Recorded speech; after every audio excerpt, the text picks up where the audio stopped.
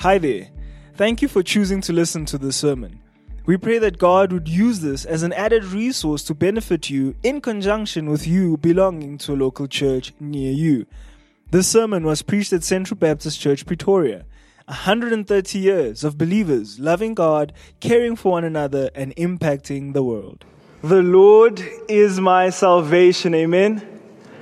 Praise God for saving our souls. Well, good evening, everyone.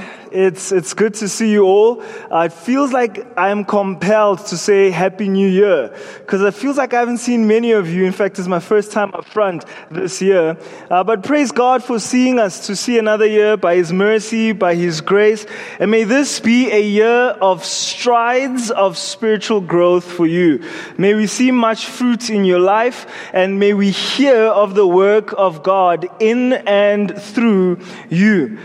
This evening we will talk about one Savior, one body, one meal, and our passage is 1 Corinthians chapter 11, verse 17 to 34. So you can go and position yourself.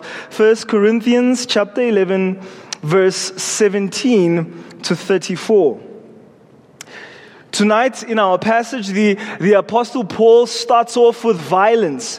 He starts this passage with a finger pointed to the church. He says, when the church gathers together, they are not gathering together, remembering the one Savior. They are not as one body, and they don't gather together to enjoy one meal. In fact, the Apostle Paul says what the church was doing was actually a mockery to the body and the blood of Christ. See verse 17. He says, but in the following instructions, I do not commend you, because when you come together, it is not for the better, but for the worse. You remember as we started from chapter 8, the Apostle Paul was dealing with the so-called gray areas. You remember him saying, when it comes to not touching a woman, yes, but. When it comes to meat offered to idols, he said, yes, well, eating meat offered to idols, the Apostle Paul responded by saying, yes, but. But now he's going to say, when it comes to these following instructions, I couldn't even say yes. He couldn't commend the church because when it came to the Lord's Supper, when it came to spiritual gifts, when it came to love, the church got it completely wrong. See, when it comes to communion, it is not a gray area. Christ had left us with instructions on how we are to remember His death till He comes. The table was to be one of remembrance. It was to be one of unity. It was to be a table of self-examination, and the church had missed this. So much so that the Apostle Paul says to the church, when you come together, it is not for the better, but for the worse. Sobering and a scary indictment by the Apostle Paul. It was good that the church met. They did not forsake the gathering of the saints as the writer of Hebrews instructs, but when they gathered, it produced evil versus good. When they gathered, it was for the worse instead of the better. It was breaking down and not building up. Central Baptist Church is this true of us. At Central, we rightly emphasize the need for community.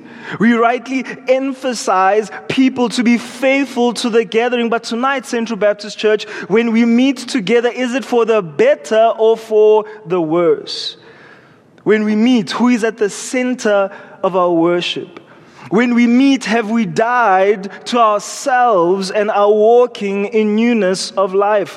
Whose name receives the praise, not just when we're singing songs, but when we fellowship with each other? Are we united or are we divided? So let's read this passage as we consider what the apostle instructs in these next few verses. So verse 17 again. But in the following instructions, I do not commend you, because when you come together, it is not for the better, but for the worse. For in the first place, when you come together as a church, I hear that there are divisions among you. And I believe it in part, for there must be factions among you in order that those who are genuine among you may be recognized. When you come together, it is not the Lord's Supper that you eat. Verse 21, for in eating, each one goes ahead with his own meal. One goes hungry, another gets drunk. What? Do you not have houses to eat in? Or do you despise the church of God and humiliate those who have nothing? What shall I say to you? Shall I commend you in this? No, I will not. For I received from the Lord what I also delivered to you, that the Lord Jesus on the night when he was betrayed took bread. And when he had given thanks, he broke it and said, "This is my body which is for you. Do this in remembrance of me." In the same way, he also took the cup after supper, saying, "This cup is the new covenant in my blood. Do this as often as you drink it in remembrance of me. For as often as you eat this bread and drink the cup, you proclaim the Lord's death until he comes. Whoever therefore eats the bread or drinks the cup of the Lord in an unworthy manner will be guilty concerning the body and the blood of the Lord. Let a person examine himself, and so eat of the bread and drink of the cup. For anyone who eats and drinks without discerning the body eats and drinks judgment on himself. Verse 30. This is why many of you are weak and ill, and some have died. But if we judged ourselves truly, we would not be judged. But when we are judged by the Lord, we are disciplined so that we may not be condemned along with the world. So then, my brothers, when you come together to eat, wait for one another. If anyone is hungry, let him eat at home, so that when you come together, it is not for judgment. About the other things, I will give instructions when I come. Let us pray together. Lord, we are so grateful for your word. We are grateful that your word is true, that your word is from you. Your word is a revelation of who you are. God, we thank you for your Spirit who ministers in our hearts, that we no longer see your word as foolishness. So God, we pray even as we listen to your word being preached and as I preach your word, that God, your word would go forth as a fire. That you would convict our hearts, God, if there be any sin that you've revealed from these passages.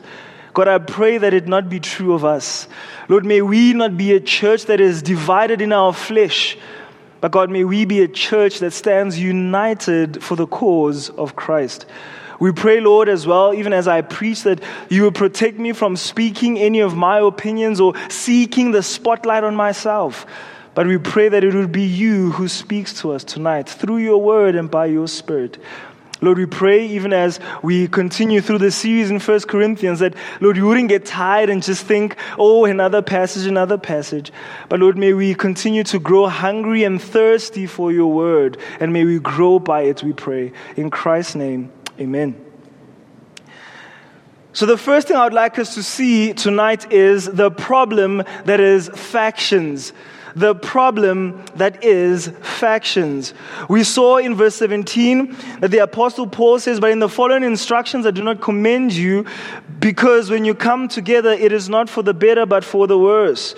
In verse 18 he says, for in the first place when you come together as a church, I hear that there are divisions among you.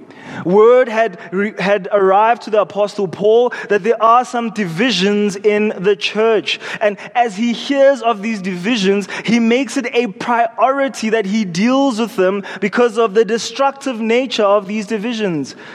The problem of their divisions took first place in the mind of the Apostle Paul. You'll notice he says in verse 18, but in the first place, but you read all the verses in the next chapters and he won't give us a second place. This was of great importance. How can our coming together be a blessing when our hearts are divided? How can our coming together as a church be a blessing when we are far apart with unbiblical divisions? Oh, how we do so well when we gather together with smiles at each other, and pseudo unity to get this religious activity of Sunday by Sunday over with, whilst we know in our hearts that we have showed partiality in the church of Christ.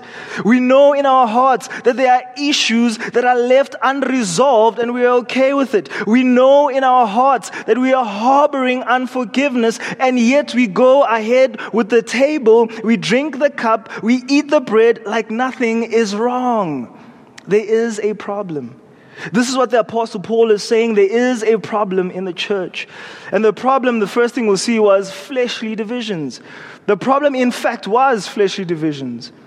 Brothers and sisters who should have been living in harmony as members of God's family were in disharmony and discord. Believers who should have been walking in the Spirit were clearly walking in the flesh, for the fruit of their fellowship was that of the flesh and not of the Spirit. Paul says in verse 20, when you come together, it is not the Lord's supper that you eat. These words must have come as a shock to the church. Paul, what do you mean? What do you mean what we celebrate is not the Lord's supper but something else? They could have said, we've been doing this for years. We can respond in the same way. We've been doing communion for years. It's second nature now.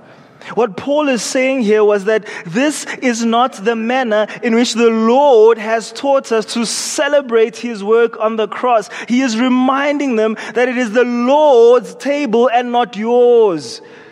They were not remembering Christ, but they were actually celebrating self. It is the Lord's table.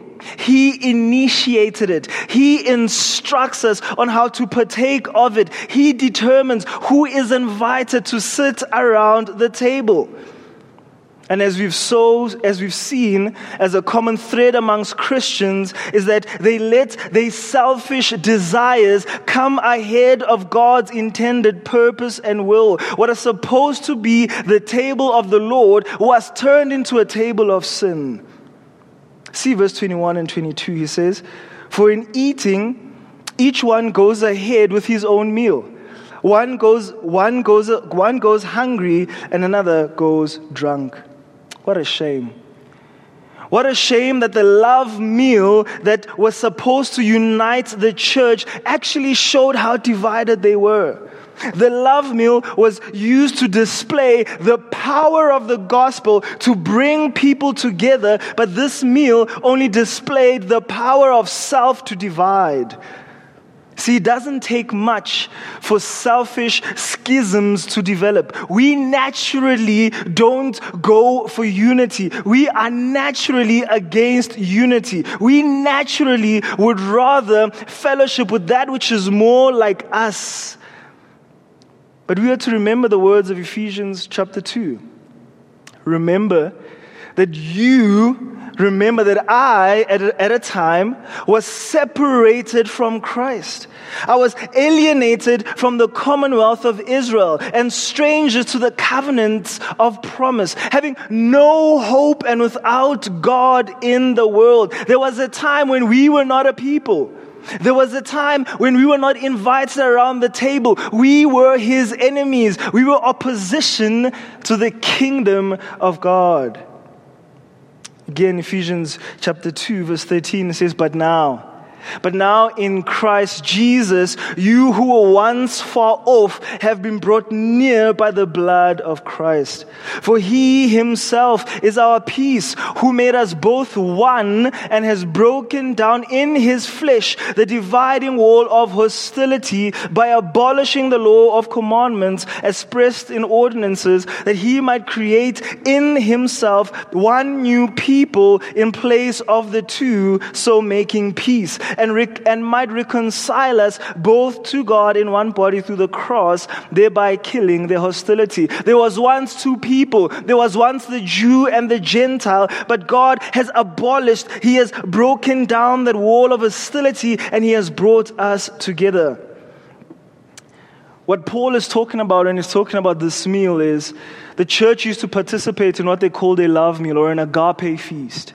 And this meal usually preceded or it came before communion, and it was designed to show that we are one in Christ. We are united in Him. In this meal, the poor would eat with the rich. The Jews feasted with the Greeks and the Gentiles. Men and women sat around the table and they ate what they contributed. It was a bring and share, by the way. This would mean for some in the church that this was the only full meal that they had because they were the poor among them.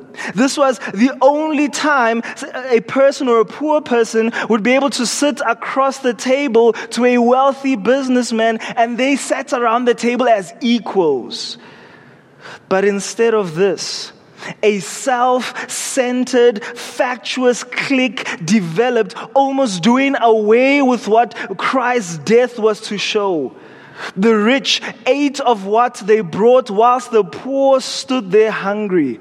The slaves who had no time to pass by the marketplace before they came to the meeting place for bread sat hungry as some members in the name of unity sat at private tables feasting as kings.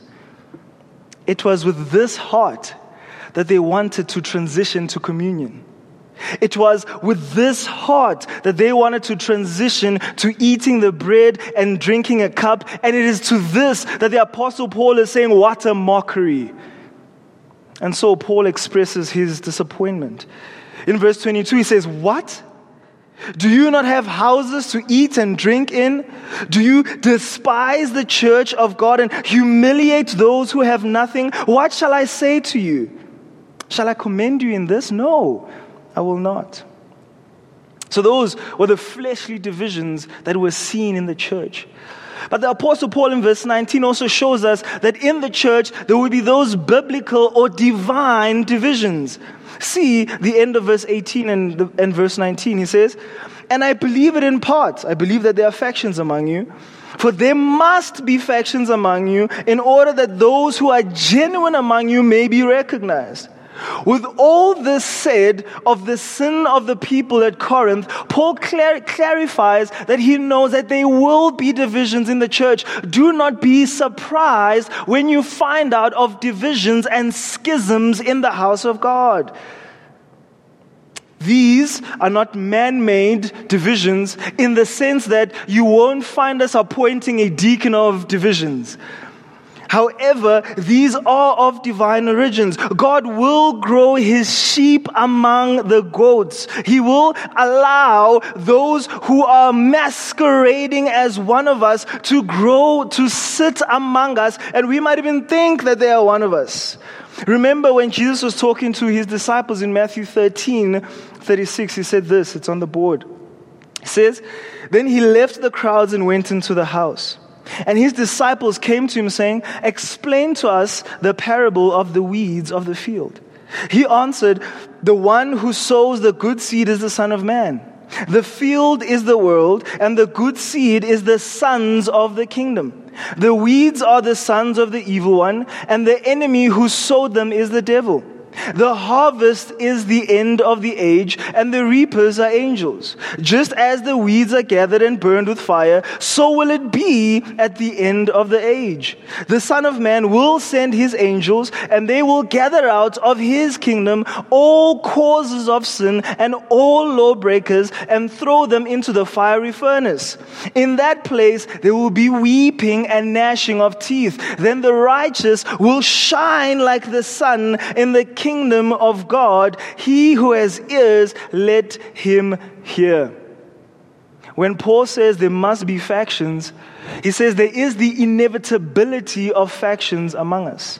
And by that word factions, he means there will be those who have different opinions, especially self-willed opinions, which substitute for the submission to the authority of truth and lead to divisions, to the formation of sects. So there will be those who will be pushing their agendas so hard that their agendas become truth, rivaling the word of God. They will be among us looking to cause divisions. Do not be surprised. MacArthur said, church divisions, ungodly and sinful as they are, nevertheless is used by the Lord to prove the worth of his faithful saints. In the midst of bickering and divisiveness, they are separated out as pure gold is from the dross. Evil helps manifest good. Trouble in the church creates a situation in which true spiritual strength, wisdom, and leadership can be manifested. So, church, the church will have genuine believers who have placed their faith in Jesus Christ, who are bearing the fruit of righteousness gathered to worship. But at the same time, there will be those who claim to be Christians who are fluent in Christianese. They have shoots but no fruit. They will convince us that they are part of the family, but they were never of us. Those who will be like Judas Iscariot. Those who will be like Demas. Those who will be like Hymenaeus and Alexander, who make a shipwreck of the faith. So you might ask yourself, what is the difference between these divisions? What is the Apostle Paul really talking about? What is he really against in this passage? Well, it goes without saying that he is against fleshly divisions.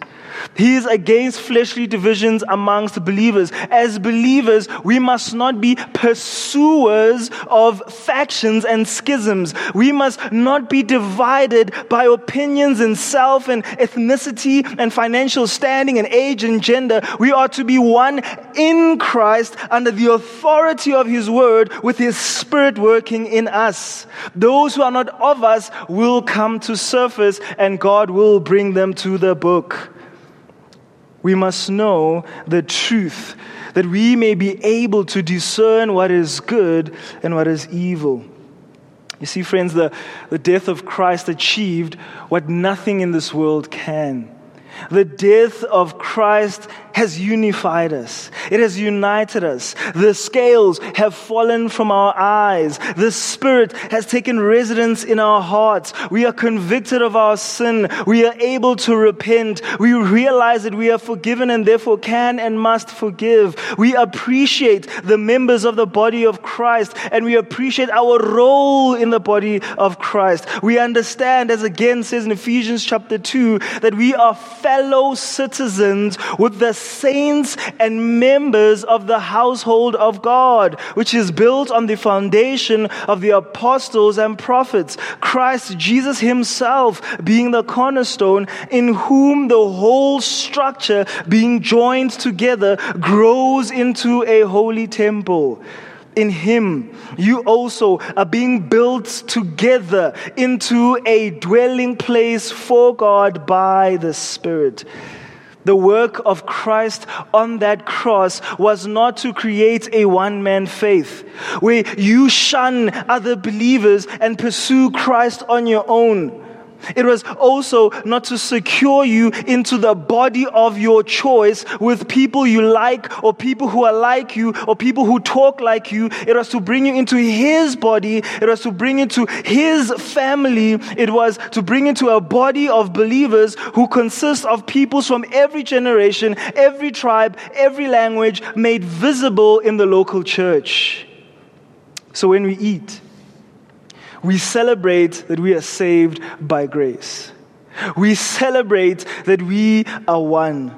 We celebrate that we can build each other up in the most holy faith. We celebrate that God is at work in saving souls. We marvel and rejoice and sing songs of praise that in His grace He has saved and brought together a strange bunch as we are. As you've heard it said, baptism brings the one to the many, but communion brings the many to the one. So warning and instruction, my second point. Warning and final instructions. Verse 27 to 34. Whoever therefore eats the bread or drinks the cup of the Lord in an unworthy manner will be guilty concerning the body and the blood of the Lord. Let a person examine himself then, and so eat of the bread and drink of the cup. So firstly, we are to come in reverence. Come in reverence. Though we don't believe in transubstantiation or consubstantiation, we still believe that this meal possesses a sacredness to it.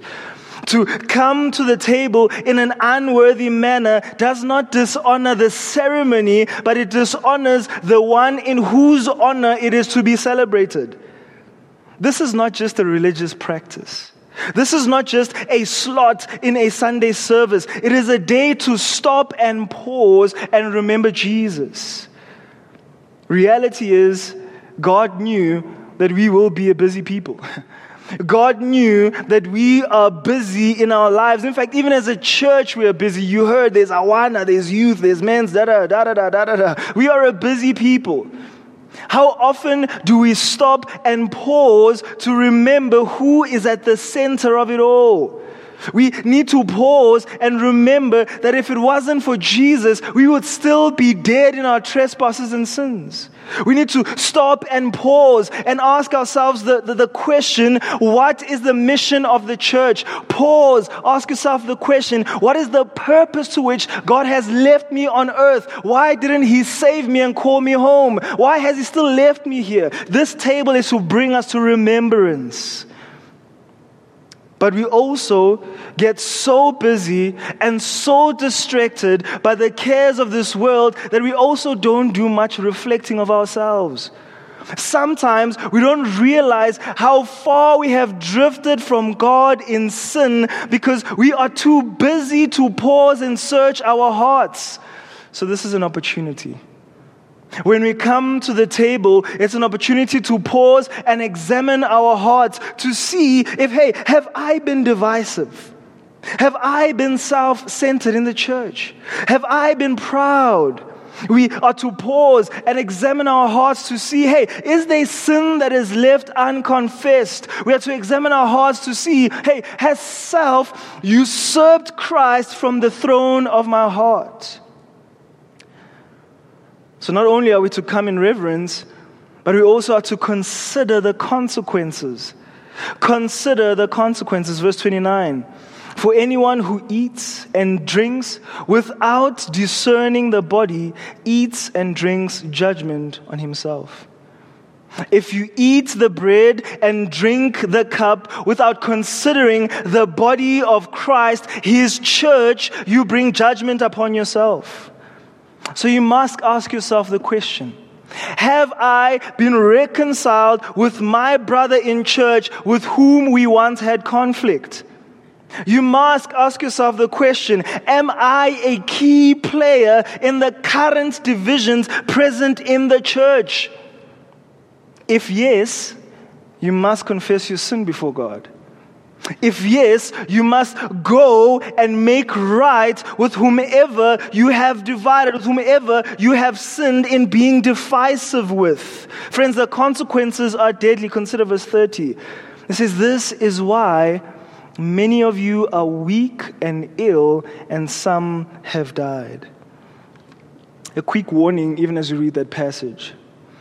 This verse does not give us license to search those who are ill or those who are sick in the church with accusations of they might have sinned. This verse doesn't give us that license. But this verse does confirm that God does bring about corrective discipline to those whom He loves, to the extent of extracting them from the mission and calling them home. Friends, this is no game. See verse 31 and 32. But if we judged ourselves truly, we would not be judged. But when we are judged by the Lord, we are disciplined. Oh man, listen to this. So that we may not be condemned along with the world. This is to save you from eternal condemnation. Praise God that He disciplines those whom He loves. So you need to be honest with yourselves, as verse 31 says. Be honest with yourself as you come to the table. I mean, God sees all things anyway. You can't deceive Him. Bring your heart open before His throne. The sins He reveals in your time of reflection, the sins He reveals in your time of examination, friends, must not drive you away from Christ. However, they are to point you back to remember Christ. That's the point of the table. Remember Jesus. Remember, it is even that sin that you remembered when you examined your heart. It is even that sin that He paid for. So confess that sin, repent of that sin, and start putting together the process by the help of the Spirit to put that sin to death. Finally, celebrate together. Verse 33 and 34. So then, my brothers, when you come together to eat, wait for one another. If anyone is hungry, let him eat at home, so that when you come together, it is not for judgment. About other things, I will give direction when I come. A few things before we move to the table. If you are physically able, I would like to urge you tonight, be faithful in attending the gathering this year.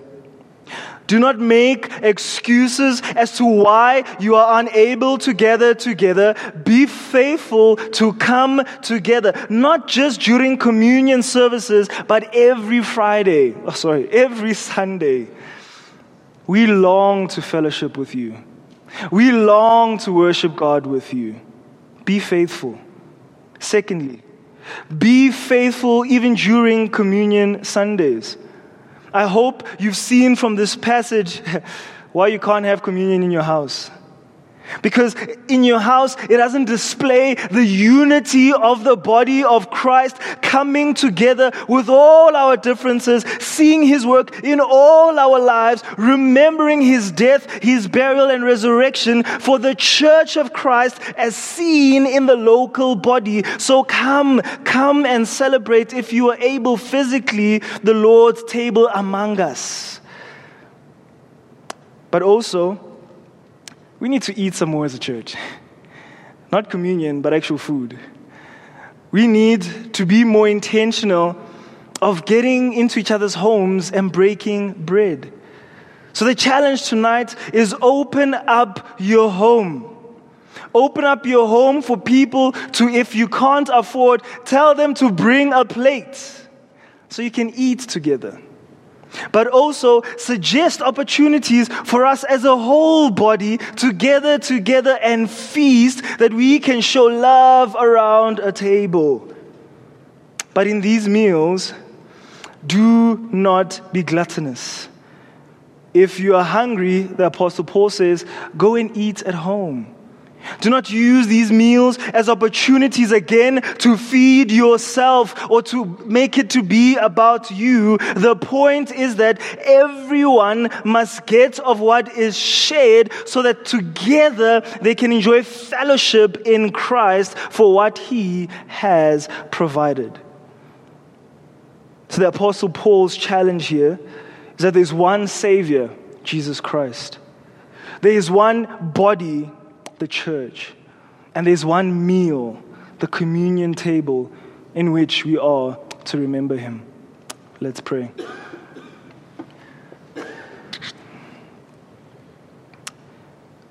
God, we come before you tonight, Lord, acknowledging that we indeed are a sinful people. Lord, we come tonight acknowledging, Lord, the sinfulness of our hearts and how easy it is for us, Lord, to start divisions and schisms and cliques in the local church. God, we do pray that we wouldn't be those in the church who bring about opinions that we believe are so great that they supersede your word. God, when you raise those from among us, I pray that you'll give us the ability, give us the discernment to see that this is not of God. And as Titus has so warned, Lord, give us the ability to move them from among us, that we may protect the church of Christ. that we may protect your flock. Lord, I pray that you would teach us to see from this passage that, God, you have a heart for your flock. God, you want your flock to be gathered together. You want your flock to be edifying each other. God, your flock is that temple that you are building that is made up of spiritual stones. So God, we want to thank you. Thank you for the people we have from all generations. Thank you for the people we have from all social economic classes. Thank you for the people we have from all ethnicities. Thank you for the men and the women among us. Thank you, Lord, for the people that you have gathered together, even from different nations and tribes, to join us in this church to worship you. As we come to the table, won't you reveal in our hearts if there be any divisiveness in us, if there be any partiality in us, or God, if there be any conflict in us. Lord, if there is something that is left unmended between brothers, Lord, I pray that right now your hand would be heavy on the hearts of those individuals. That, God, they would heed the conviction of your Spirit, that they would go and they would reconcile. Oh God, may we be a community not just in word, but may we be a community of Christ in even the way that we act. Lord, bind us together this year, that we will grow together in Christ's name, we pray. Amen. Thank you for listening to this sermon. Find out more about Central Baptist Church at www.central.org.za.